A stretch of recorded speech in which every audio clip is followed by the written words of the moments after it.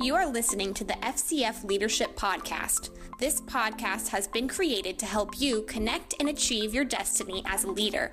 For more information, visit our website at fcf.org. Number 3, persistent, constant, they stay on course. Persistent, constant, they stay on course.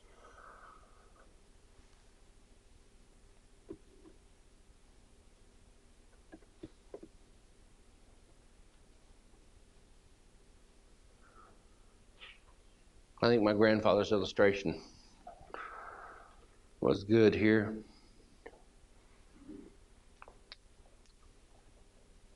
There was two fellows walking down the road one day, and they saw a dog that had been hit by a car and it died. And of course, it had grimaced in pain, and so as it died, its teeth were shining through, laying out there on the highway. This one fellow, he always had a reputation of having something good to say about everything. You know, and the other one looked at him. He said, "You always got something good to say about every situation, every time, everything."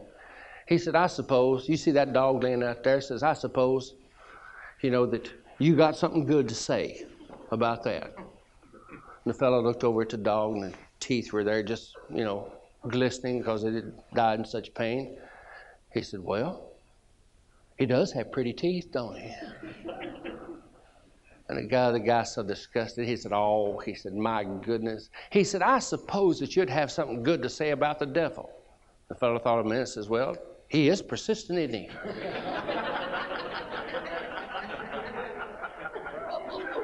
Maybe if we could get as much persistence as the devil has. How many know he's persistent? See, it's time that the church got the tenacity of a bulldog. Get you a bite and hang on. "Oh, brother, you'll be out of control." "Yeah, but look for the ride you'll go for."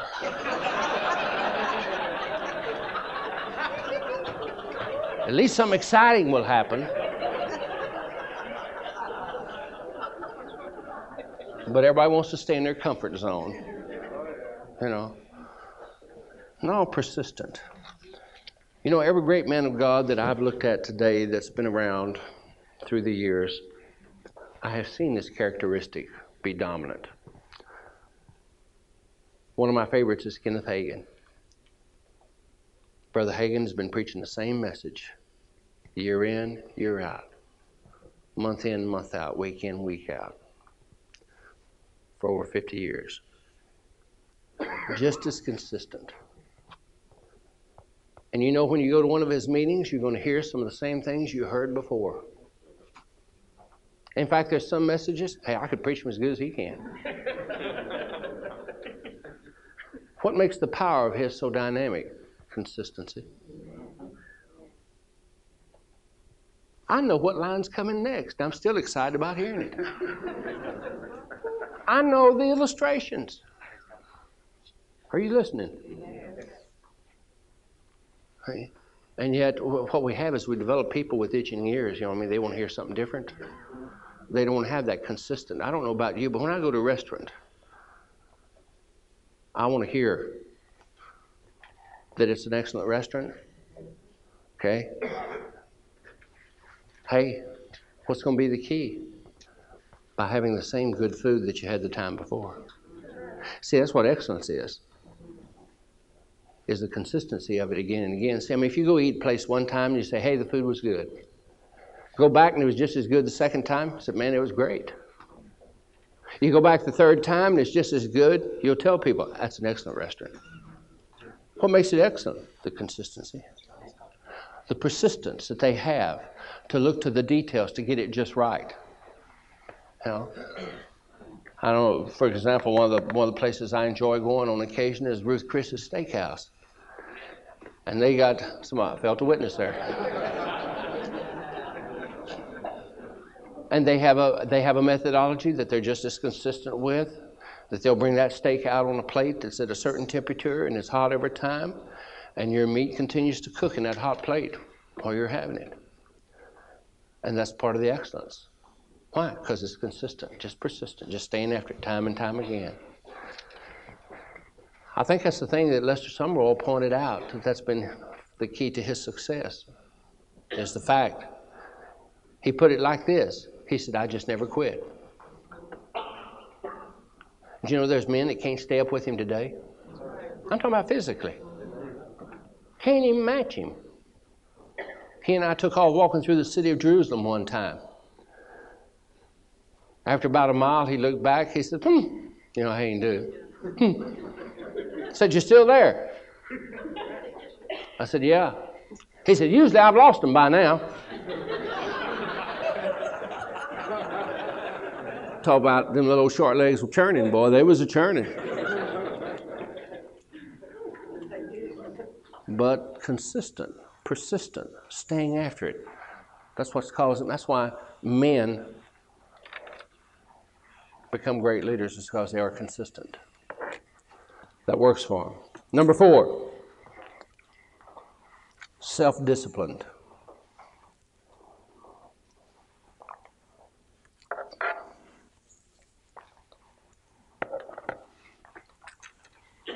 Bringing yourself to that point, to that place, to where you stay in control and can produce.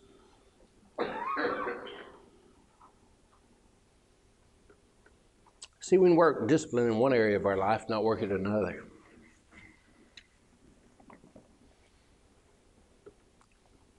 Discipline needs to run all the way through, spirit, soul, body. I know Christians that are real good watching the words of their mouth, but they don't watch how much food goes in their mouth.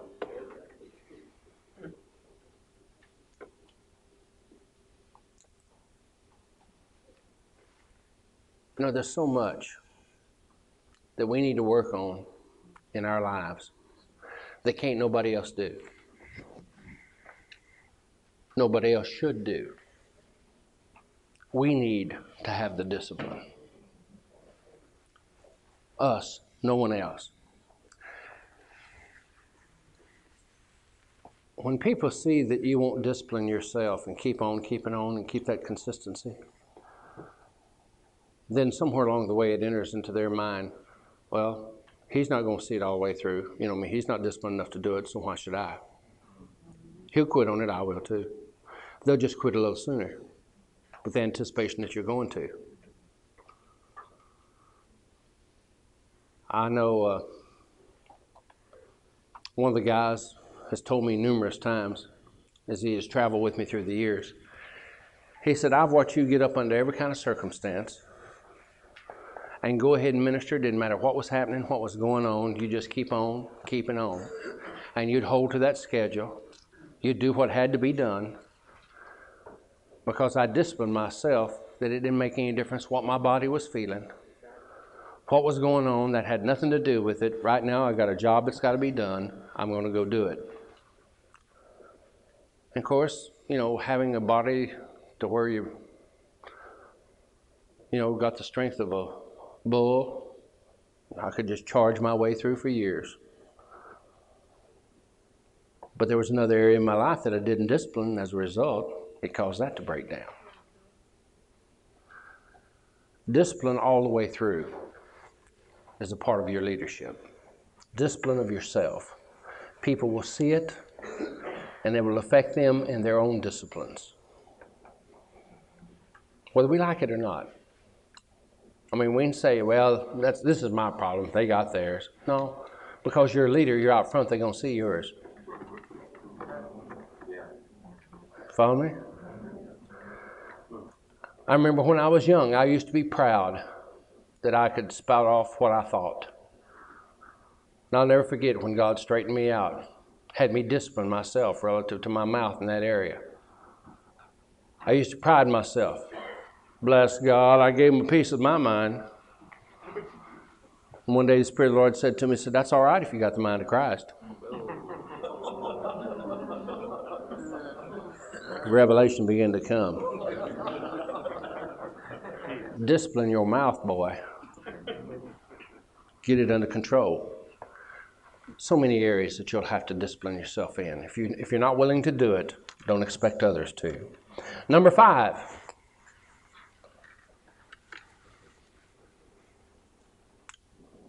Good track record.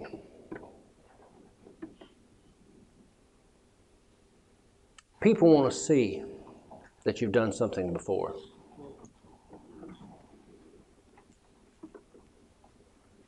That's why it's so hard for a lot of people, a lot of young men, to go in and take their first pastorate. It's because people don't see a track record, you know what I mean? It's difficult for them to equate and see in their mind's eye, well, what have they done? So they have to look at something else of what they've done. That's when a good track record of being an associate becomes important. That's when a good track record of being faithful and loyal to your pastor is important. Yep. All right, follow what I'm saying? See, a good track record pays dividends for you. And if you don't have the good track record, then that makes them question right then and there whether they can follow you or not.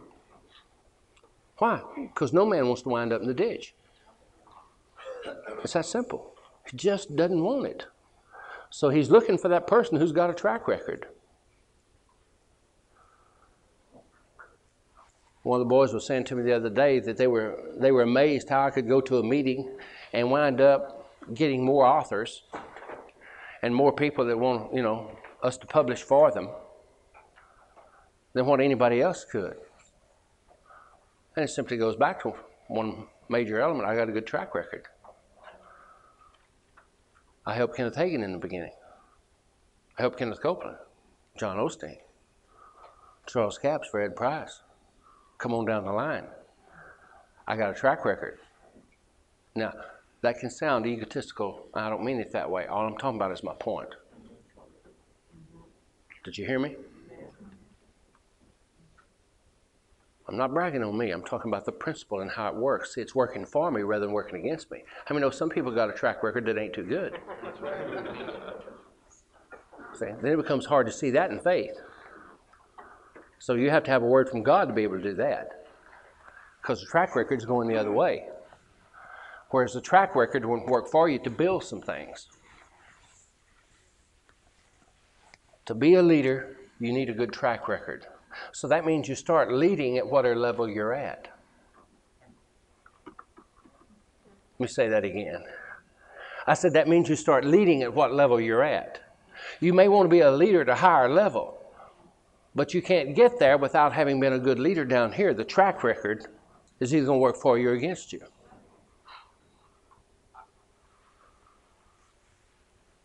They're going to look at some kind of track record. That's all there is to it. Years ago, you have to understand how I started out. I started out in my home church helping my pastor. And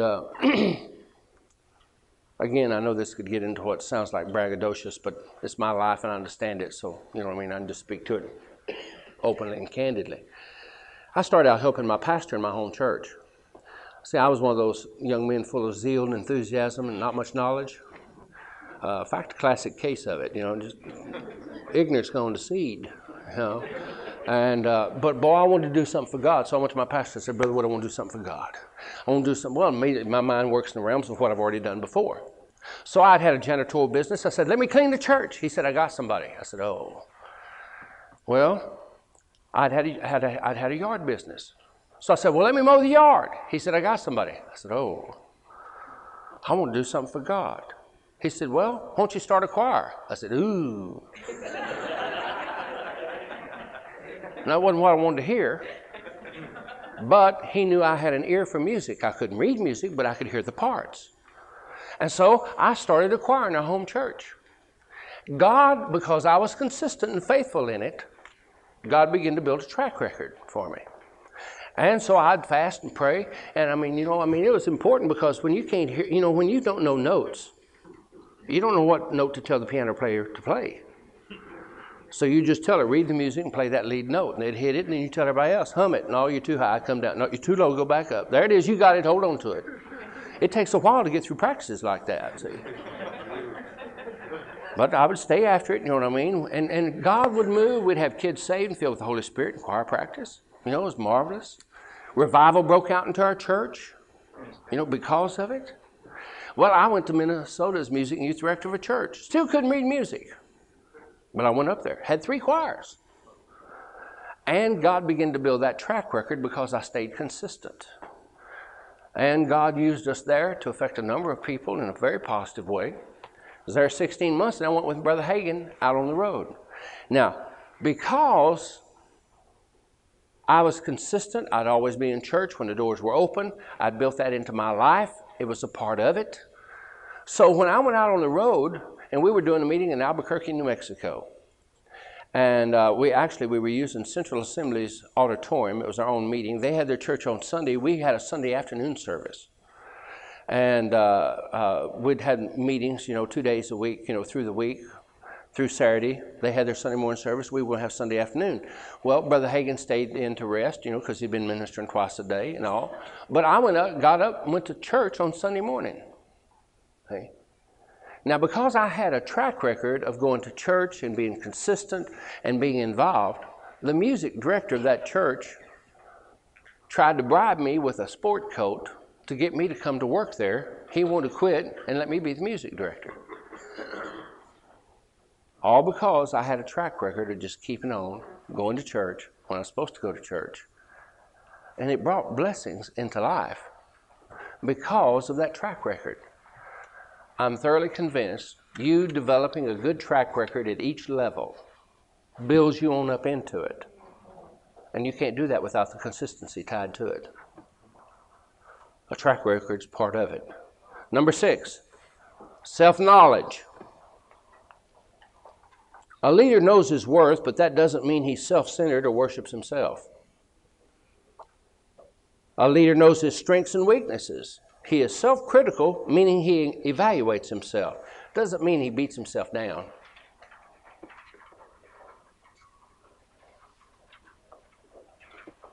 He develops and nurtures his strength. He works on his weaknesses and finds associates who will compliment him, and he compensates for his weaknesses.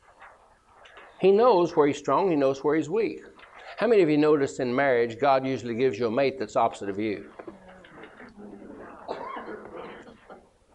Why? What's God doing? Completing your life, bringing strengths to your weaknesses, and your strengths become something to their weaknesses. And it's a complementary thing. And that's really what God's after. But you have to know yourself. It takes a self-examination. Now, there's areas I'm strong in. There's other areas I'm not strong in. I don't have gifts and graces in those areas. I don't kid myself. So therefore, I try to hire the best people in those areas I can find. But I have to know where my strengths are. I have to know where my weaknesses are. Yeah, you have to learn what you've got, learn how to deal with it. Some of you will be able to relate to this. Darrell Royal was the coach and then later on the athletic director of the University of Texas years ago when they won a national championship with Earl Campbell. They had the number 1 rushing team in the nation. They were coming up against the number 1 defensive team against the rush in the nation. So the reporters were asking him, said, Darrell, he said, there's out of the past 3 things happened and 2 of them are bad. And said, we know your philosophy about the pass isn't that good. Are you going to change your philosophy and try to do a little more passing rather than running? In that old country way, he looked at him and says, oh. He says, you got to remember, you got to dance with the one that brung you to the dance. In other words, you got to know your strengths and stay with it. Stay with your strengths. And when you have weaknesses, roll away from it. That was one of the things that helped me in football that's turned around and brought a principle to my life. They always taught me that when you were feeling pressure in one direction, if they're trying to shove you out of a hole, block you on this side, to get you over here to where you can't feel that hole there, see, they always taught me, roll out of it. How many know the Bible says, cast your care on him? And so when I feel pressure coming from this side and I feel it trying to push me that way, I just simply roll around like this, and I'm right where I ought to be. A simple physical technique to play football is a major spiritual principle in life. When you feel the pressures coming and you say, hey, I don't have the strength to fight this, I roll out of it. I get in position where I am strong. See, with him over there laying on the ground because I left him, I'm over here where I need to be. If you'll learn simple principles in life like that, can keep you positioned where you need to be. But it's knowing yourself. Knowing when you need to stand strong against it, because you can, and knowing when you need to roll out of it. So some things you don't have any business doing. You don't have the gifts, you don't have the graces, you don't have the wherewithal. So find somebody that does. Now, one gift I have is in mathematics. I got it from my father. As far as I'm concerned, mathematically, he was a genius.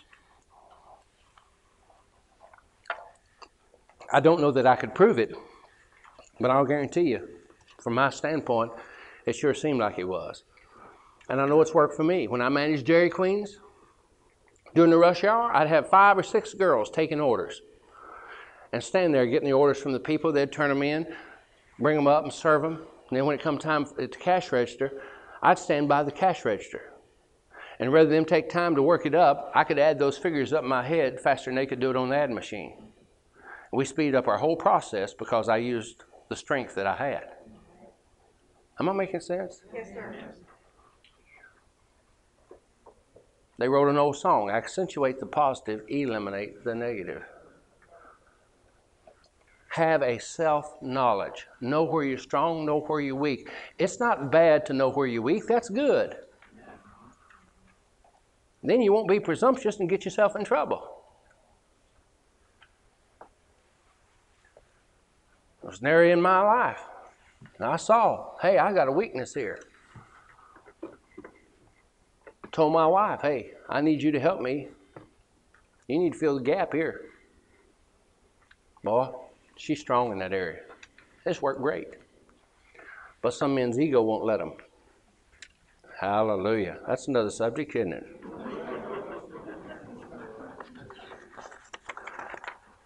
A leader has the ability to discern the fit between his strengths and his weaknesses and the organization's need. A leader knows his values and priorities, the values and priorities of the organization, and can measure the difference between the two. That's personal and business. He can only do that by self-knowledge. Quality number 7. He is a perpetual learner. A perpetual learner. I'm so excited about some of the things that I've learned just this past year. I don't mind telling you, since the middle of January, I've learned so much. I just wish I could preach it all. You know what I mean? It's not enough hours in a day for me to preach all the things I'm learning. Best thing I can do is just keep on digesting it, you know what I mean, and find a point in time to where I can get some of it out that'll help somebody else. But it's exciting because I've learned something new.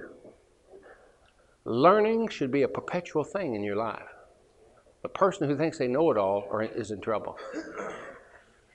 They're in trouble right then and there. What's a leader's attitude toward mistakes? A leader learns from mistakes. For the effective leader, failure is a beginning, the springboard of hope.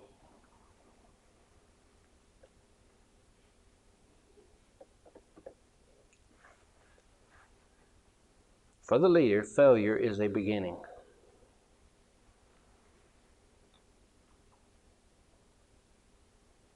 That means he's got to learn something new. How many know there's more than one way to skin the cat? Let's see, when you only know one way, there's a frustration that can sit inside you. How will you get it done? Leaders wonder about everything. They want to learn as much as they can. They're willing to take risks, experiment, and try new things to learn. It's just part of their nature.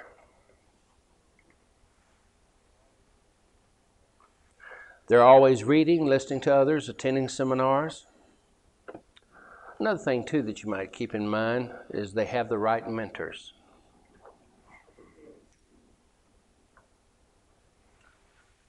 I'm so glad for the people that God has put in my life. First, as a boy, it was my grandfather, my mother. When I got older, got in high school, I had some coaches that put some good values into me. Then after that, I had a wonderful pastor. Remember I said he's a nugget preacher? Dynamite man. I mean, he did so much. Then the next thing that happened, well, actually, I was already in the family, but when I really began to get the fullness of it, was being involved with Kenneth Hagin, spiritual father, one who taught me. Now, I used to cry and moan about not being able to go to Rhema because I never got to go to Bible school like everybody else. But I spent 10 years working with him, and a lot of times we'd be on the road for 6 weeks at a time, in the car, driving all day, in the meetings at night, listening to him counsel people after the service. And I realized I just had my own Bible school. In fact, mine might have been a little bit better. I remember one day I was starting to counsel somebody who'd been in the ministry a number of years, and all of a sudden an answer come up out of me, and I thought, where'd that come from? See, it's almost like he got it by osmosis. And I didn't even know I had it. But I sat there and listened to him talk to people for years, giving them the answers and solutions, operating by principles, and it was there. One of the great privileges that I had years ago was when I lived down the street from Brother Oral Roberts. My wife and I would go to the house and pray with him, talk to him. You're talking about somebody challenge you and make you think. When he raises up and lifts those eyebrows and said, tell me what you just learned. Right then your mind goes.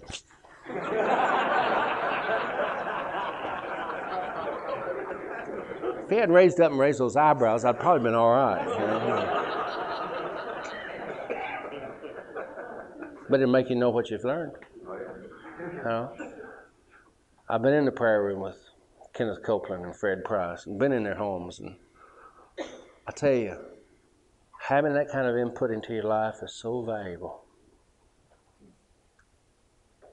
Mentors. Sometimes it's hard to say where you got what.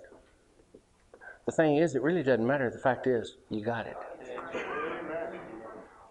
It's not that you don't want to give credit where credit's due. That has nothing to do with it. You won't bring honor to whom honor is due, but man, sometimes you've just fed so much and you've heard it from one and heard it from another. How many know in the mouth of 2 or 3 witnesses, every word gets established? And as a result, there's just mentors that God puts in your life for certain things. It's just dynamic. There's always the people that come along and tell you, brother, I want you to know I'm a self-made man. You a fool. What you is. There ain't no such animal.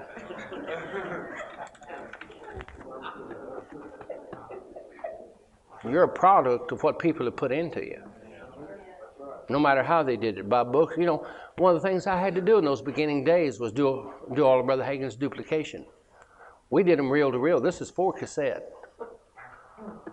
Then we did cassette. I had to do all the editing. I had to do the opening and closing on the radio program. I had somebody come up to me here just a few years ago. Said, I know your voice. It's on Brother Hagin's tape. Please turn the cassette over to the side, too. Man, I was world famous.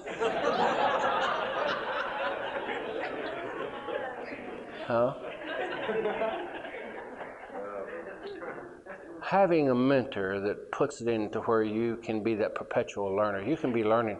How many know in every situation you learn? If nothing else, learn what not to do. If you have a perpetual attitude of learning. Okay? Leaders evaluate and reflect on their experiences and learn from them. I've gone back and looked at every experience I've gone through, talked about. Their experiences empower them rather than imprison them. Even the stupid things I've done.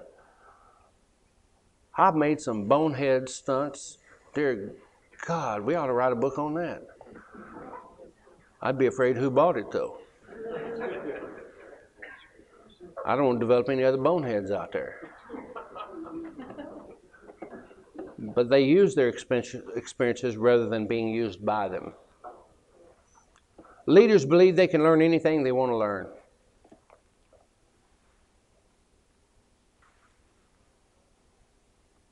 Leaders learn from others, but they're not made by others. I'm made in the likeness of God, wonderfully made. But I've been empowered by these other people. I've received greatness from them. Leaders are excited by ideas and information.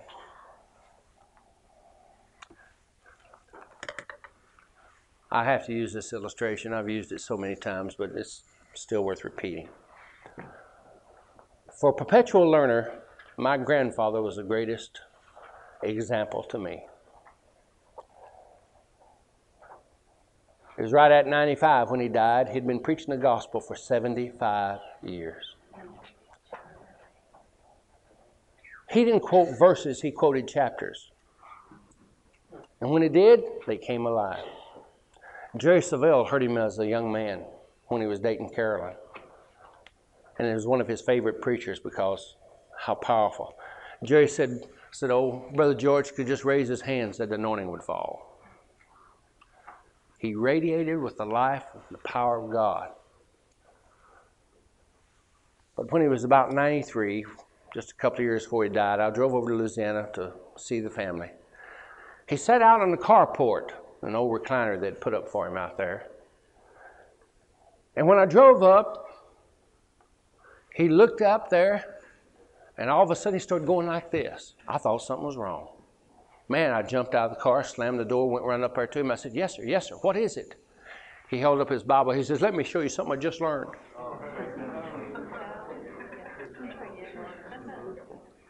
He had read the Bible through thousands of times. 2 different times he read the Bible through without stopping. Wouldn't stop to eat or sleep. Just read it all the way through. You know, one of the interesting things he told me one time, he read the Bible through backwards. He said, you learned a lot that way. John Evansini taught me that too. He reminded me of that. Now why? Because we get in a rut reading a certain way. I see, sometimes if you'll come back at it from the other direction, you'll see it in a different light. Just a thought. There I was, granddaddy, could quote chapters, 93 years old, started 13 churches, precious man of God, had been run out of town for preaching the gospel. And at 93, let me show you what I just learned. Then who do you and I think we are? What do you think we know in comparison? Some of these old timers have forgot more than you and I'll ever even learn.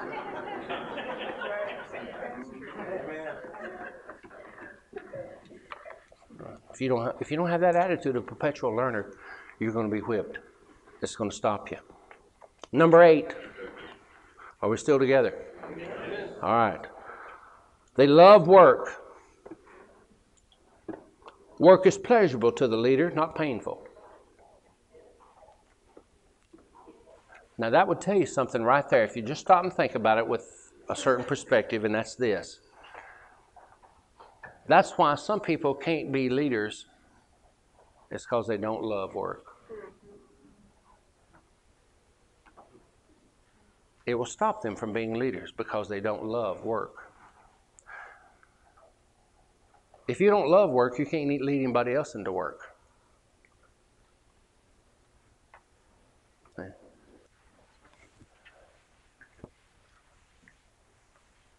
I told you how my daddy taught me to enjoy work. To where, if anything, one of the things I had to fight through the years was becoming a workaholic. You know what I mean? It was so pleasurable, so satisfying to me that I would let some other things go. And it probably cost me in a couple of areas of my life until I caught on and recognized, hey, I'm letting this thing go beyond. How many know you can get in the ditch on either side? Now, see, you got to understand life is full of balance. Okay? But a basic ingredient is that you need to love work. And you can't hate work. Okay? You need to love work, but you don't need to love work excessively. To where it's your addiction and it becomes your life. See, that's what happens. Actually, that's why some marriages wind up breaking up. It's because people fall so far in love with their work that they don't have time for love for their mate. Okay? It's a real dangerous area.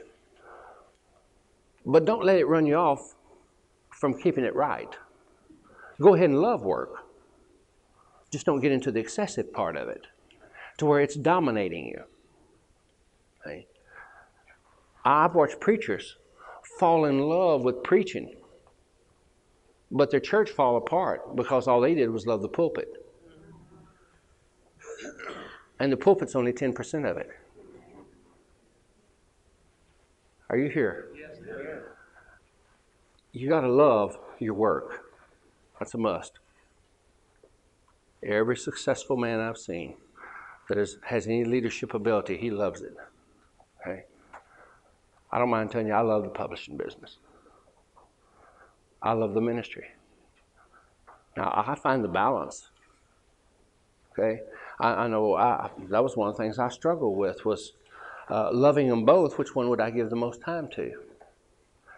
Well, I gave the most time to the ministry, and I probably always will. Now, I'll give more time to the businesses and the companies because as you grow and develop, you've got to have a little more time there. Before, all I ever gave the business was 10% and the ministry was 90%. Now, I'm changing it now, and I'll get to 20% business, but 80% will still be ministry. Now, why? Because in the businesses, I'm not having to deal with people all the time, where in ministry, I'm dealing with people, and I'm a people person. Are you following what I'm saying? So my balance there. Now, if you want to go just by what I love making things happen, and I'd spend more time in the businesses if it was my flesh. But I can't do that.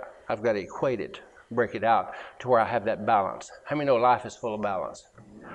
Now, I know a lot of Word of Faith people don't want to hear the word balance because to them it means compromise. For me, balance carries one other meaning to it. It's a Bible word. It's called reconciliation. See, when you balance your bank statement, you reconcile it. Okay?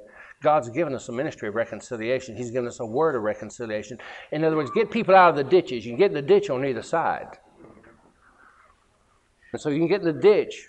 You need to love work. You can't hate work, and you can't become excessive in your love for work. You just need to love it. Not become possessed with it. Are we still together? Number 9. And this is an important one. They attract and energize others. Leaders attract and energize others. So, what does that say to us? If no one is attracted to you,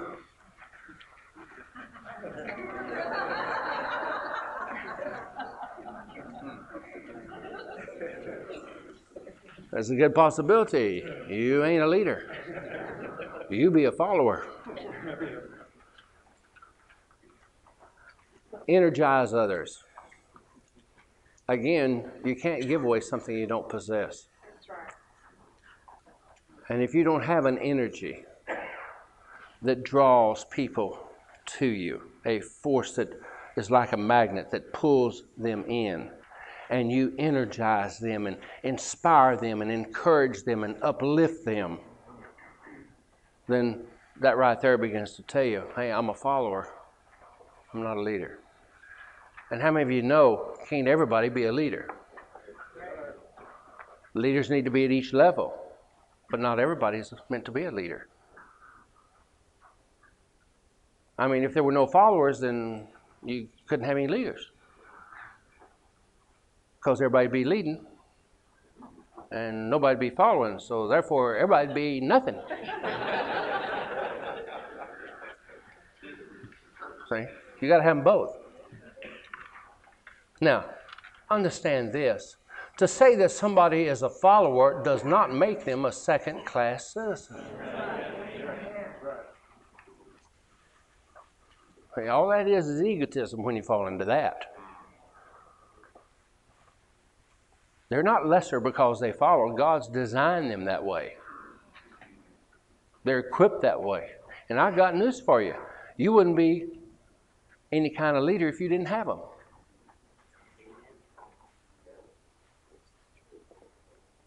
You just wouldn't.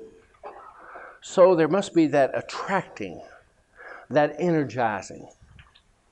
Number 10, and this is an important one. If leaders are emotionally secure, they have emotional security.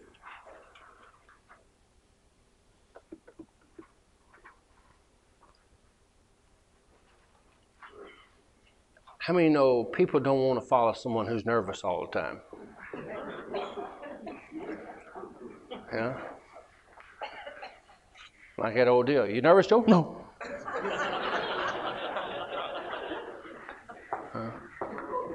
It's hard to get excited about following somebody like that. Yeah. In fact, I've irritated people at times when it seems like everything's blowing up and being destroyed. I'm too calm for some of them. I remember one time years ago, somebody had broke into our house. Apparently they were a very big, large person. Because when they wwere looking out the window when we were coming home, they left a handprint on the wall, the oil of his hand, you know. And my wife, her uncle, was living with us at the time, and he'd walked in the house first, thought something was different, but couldn't spot it. Walked in the kitchen and flipped the switch, and right across he was 6'6", and right across from him, across the top of the refrigerator, he saw this other guy, not over 10 feet away, you know, and the guy was bigger than Dub. Both of them hollered and ran opposite directions.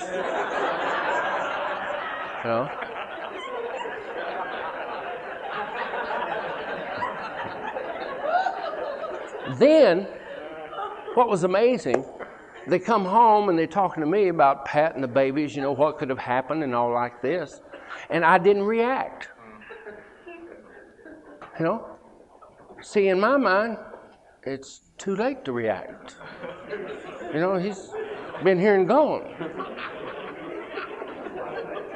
You know, I mean, why get emotional now? Have you ever watched The Followers? You know, man, they were there. You saw them. I mean, it was bad. You know what could have happened? You know, how many know those kind of emotions keep you from being a leader? Let me put it this way: you got to be cool under fire, because if you're going to be in business or you're going to be in the ministry, there's going to be fire. The Bible promises it. You'll be tried by fire.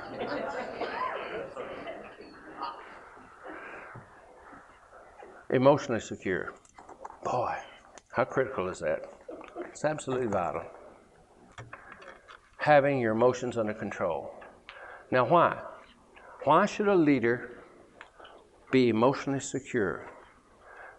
Very simple. He won't be able to affect the others.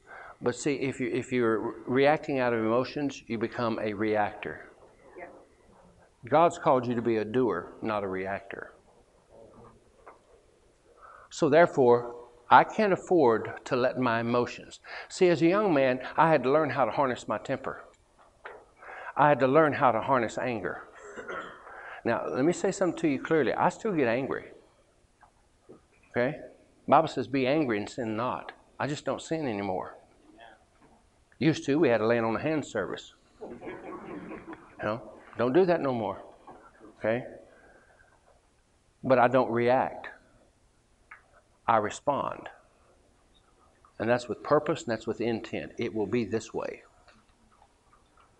Therefore, I'm in control. People who are not emotionally secure will explode at the wrong time. And that's why a lot of people can't be supervisors in companies. It's because they're not emotionally secure, so therefore it becomes very hard for them to be a leader in their organization. Oh, you got to have it together. Bless God, we can have it together and keep it together. Okay? Now, I just got mad 2 days ago. I still hadn't talked to anybody about it because I'm still too mad. You know what I mean? I'd wind up saying something I shouldn't say. I'll sin with my mouth. You know? So therefore, I can't talk about it for a period of time. That's all there is to it. I mean, just there ain't no point in me discussing it with anybody. I had to do the same thing with my children. Because if I allowed myself, you know what I mean? Well, I'd have got known for beating kids. You know what I mean? If I'd allowed myself to go on in that vein. But I had to get to where I was in control of my emotions, to where I wasn't reacting, I was responding.